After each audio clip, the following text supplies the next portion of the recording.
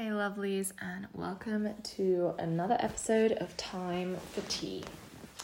So today I am drinking this wild purple tea from this company called Yunnan Sourcing. And it happens to be my guide tea. So let me tell you what a guide tea is, because I've not sat with her in an episode before, and it feels timely to share about this with you. And so before I get going, I encourage you to boil some water, put on the kettle, make yourself a cup or a bowl or a mug or whatever kind of vessel you desire. Make yourself a mug, let's put it this way, a mug of tea. And let's drink some tea together. And so, guide teas. This is the way I was taught. And essentially, a guide tea is the tea that you first start working with ceremonially in your tea practice. And so what happened for me was that my teacher presented me with this tea. And she had 3 teas. I think there was about 60 students in her class on Zoom. And she intuitively selected the teas for each person, the guide tea for each person. And this is the one that was given to me. This is the one that I began working with. And I first began working with this tea in a practice and a brewing method called leaves in a bowl. And leaves in a bowl is the most ancient of brewing methods. And as you can imagine, it involves tea leaves in a bowl. Yeah, quite simple.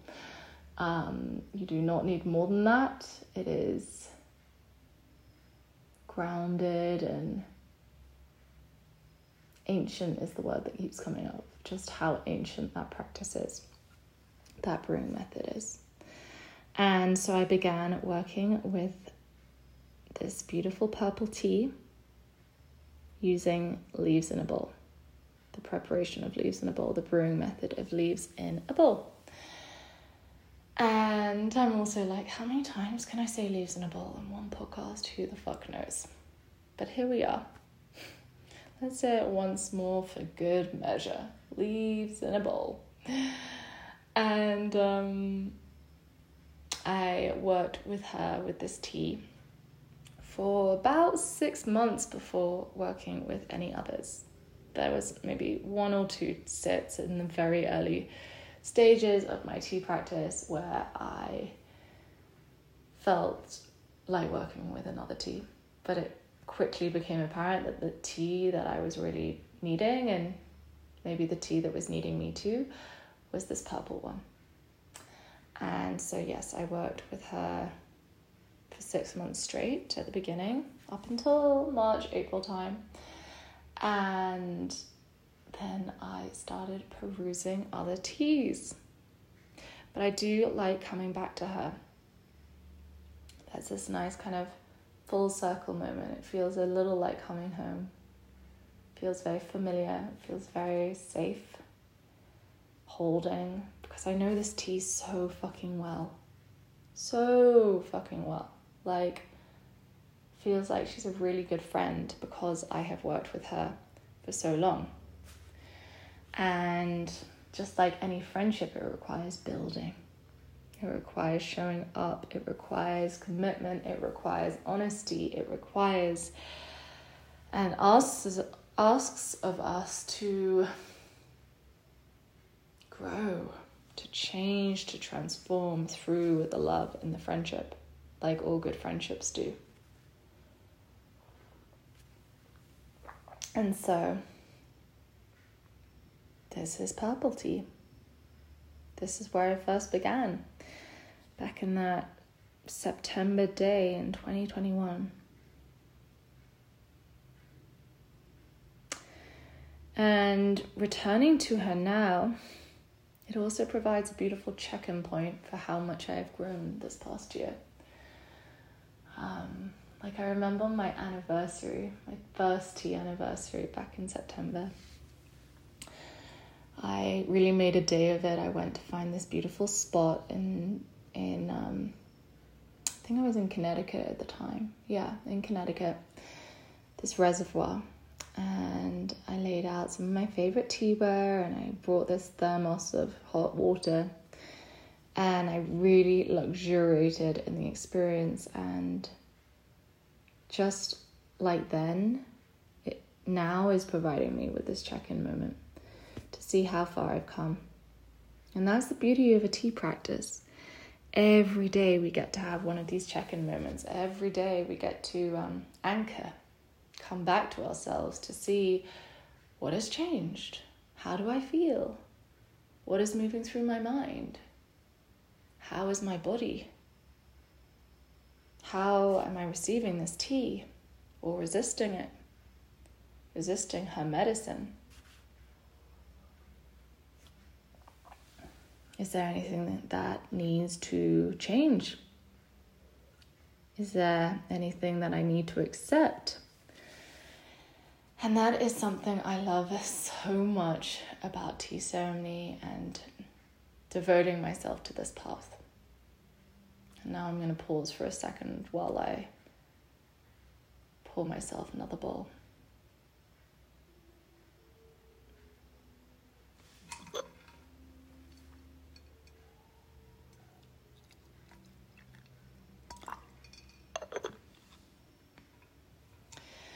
Because just like any meditation practice, we change day to day.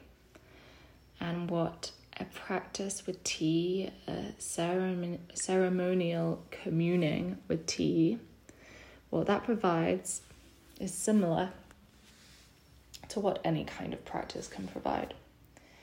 Anchoring, grounding, a sense of safety, a sense of containment, a sense of holding, a sense of familiarity. It can be so regulating, and in my experience, has been so regulating to have a practice that I keep coming back to, where my muscles have this stored memory of what to do next. I do not need to think about how to set up my tea space beyond, which weaving I'm going to choose, which cards I'm going to choose. I don't have to think too hard. In fact, let's scrap that. I don't have to think at all about how to present the tea bowl to the tea space, the chachi, the tea stage. I don't have to think about what move my body needs to make next to complete the next phase of ceremony. It just happens because I am now more rooted in this practice than I was a year ago. And with that comes a sense of safety, a real felt sense of safety. And it's part of the magic of this practice for me, that the ceremony provides such grounding, such anchoring, such a sense of familiarity, that the magic, the unknown, the downloads, the messages, the whatever it may be, can come through because our body feels safe enough to receive it, because it has this sense of familiarity, of safety, of, I know what's going on here. So the mind can get out of the way a bit, the body can soften and receive whatever it is that tea is wanting to serve us today in this moment. And yeah, trying to think about what to say next. I think let's just have another sip of tea while I contemplate.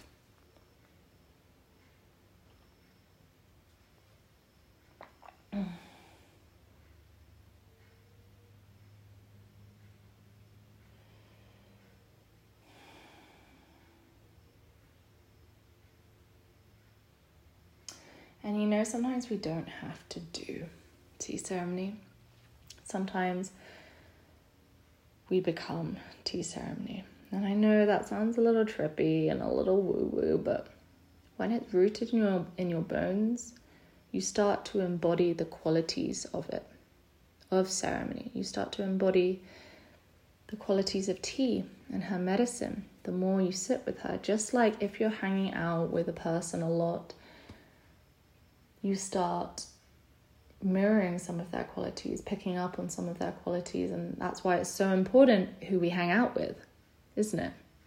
Because what is that kind of well-known fact? I think it's in like the coaching world or something, where you become the 5 people you're closest to, which I kind of am like, bullshit, that cannot be true.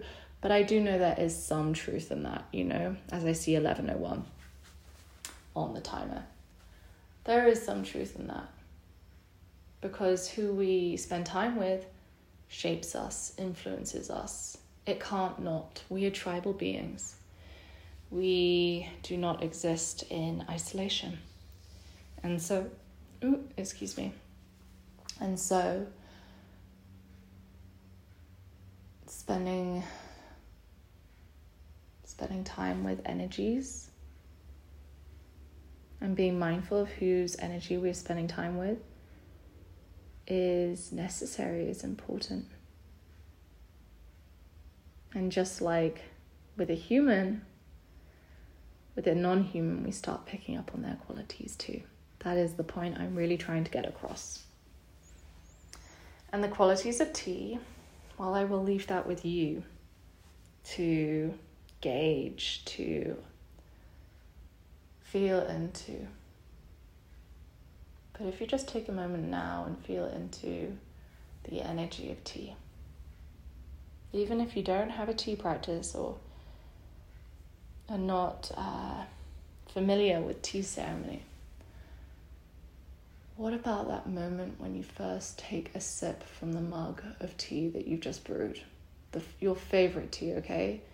Your favorite tea in the whole world. I don't care if it's PG Tips or what other brands are there. Tetley, is Tetley a brand? It feels like it could be. Or Lipton. No, that's nice tea. Okay, whatever it may be. Whatever tea, Yorkshire tea. Okay, that's another one. Whatever tea you're most drawn to and is just like a hug in a bowl or a hug in a mug. That first sip feeling, okay? What does that bring up in your body right now? It is a universal experience when it comes to tea, that first sip feeling. What does that bring up? How does it feel? How does it land? How do you feel afterwards? Who, the person you were before taking that sip and the person you are after, what is the difference? Because that is how significant tea can be as a medicine. And that's just with a Yorkshire tea or, Twinings, or I'm trying to think of even more different English teas. But, that's just with a I want to say basic tea. And it's not with necessarily the tea, the real tea, the tea that is cultivated in the wild, the tea that is grown with love, the tea that is not extracted from this place of cloning or any kind of abuse or any kind of spray of pesticides or any of that bullshit, essentially. So whether even when it is sprayed, you're still getting medicine from it. So imagine what it would be like to drink a tea that is farmed with love, that is in relationship with human, not extracted by human. And this could be another whole fucking podcast episode, and it probably will be. But what I'm really trying to get across is consider how you feel pre-tea and post-tea. Just do it this week, pre and post-tea. And you will start seeing just how much this medicine impacts you.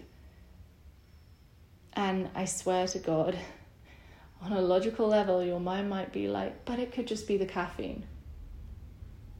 Well, let's do an experiment. Try coffee instead.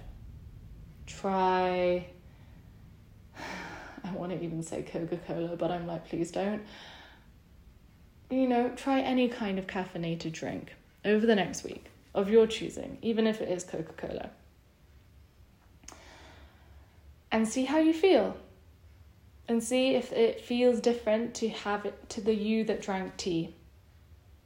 Because I can almost promise you, in fact, I can promise you, that experience is going to be different than the medicine tea is bringing you. And yeah, let's allow that to be the experiment for the week. Noticing you pre-tea and post-tea. We don't have to complicate it by adding in all the other caffeinated drinks. That could just be another bonus piece of homework. Can you tell I went to school where grades mattered a lot? But either way, pre and post tea. Pre and post tea. How do you feel before? How do you feel after? And just tune in with yourself. Tune in with your body, tune in with your mind, tune in with your heart, your womb if you are femme identifying. And see what shifts.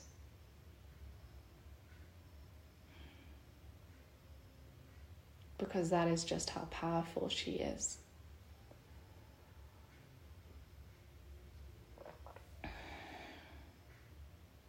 Preparing to read a card before we close up today's episode.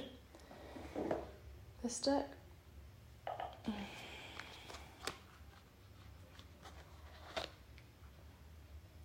So I am using the Nature Nurture deck by Marcella Kroll. And let's see what comes up.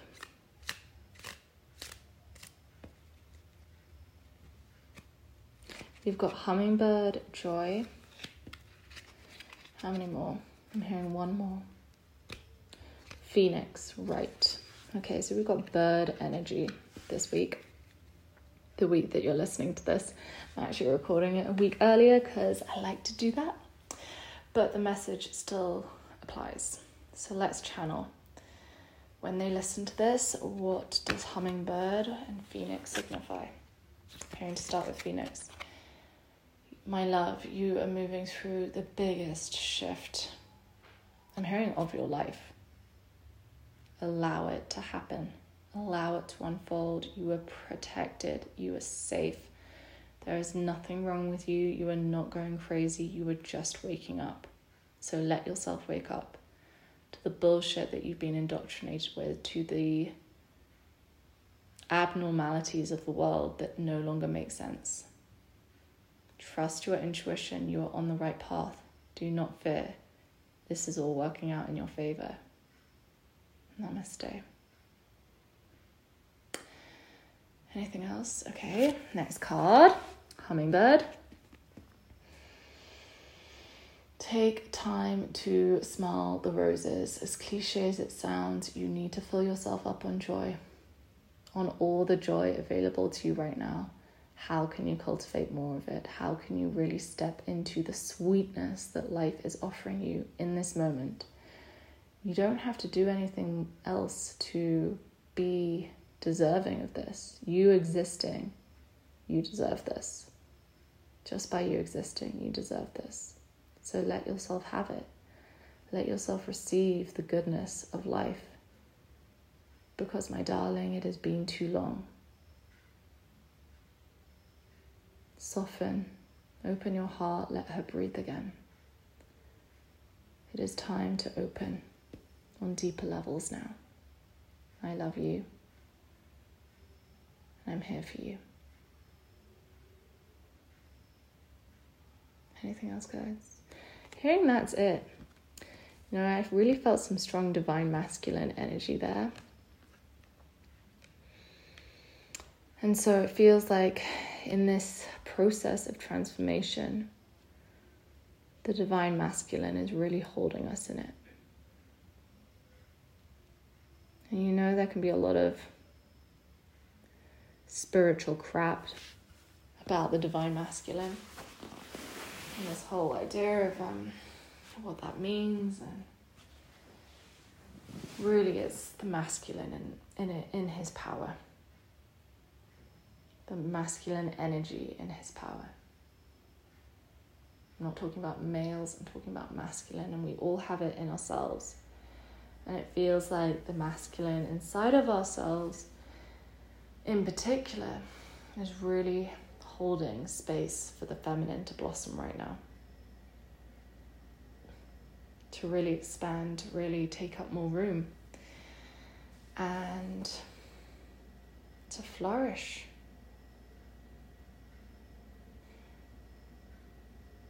It brings up that Pocahontas song, Colours of the Wind. I have no idea why. It's funny because my friend Jolie and I were speaking about Pocahontas yesterday, just in a passing comment. It's funny how it's arising here too. But it feels like all of you gets to be here. All parts, all expressions of your feminine energy get to be here, get to be celebrated, get to be seen by the masculine. No more hiding. Start rising. I'm hearing we love you. So beautiful. Okay, now that really is the end of today's episode. I'm really enjoying this kind of shorter podcast episode. Back in the days with Starbound, it was more like hour-long episodes, which was a completely different vibe, let's be honest. So let me know how you're feeling about these slightly shorter episodes. Well, not even slightly shorter, 40 minutes shorter.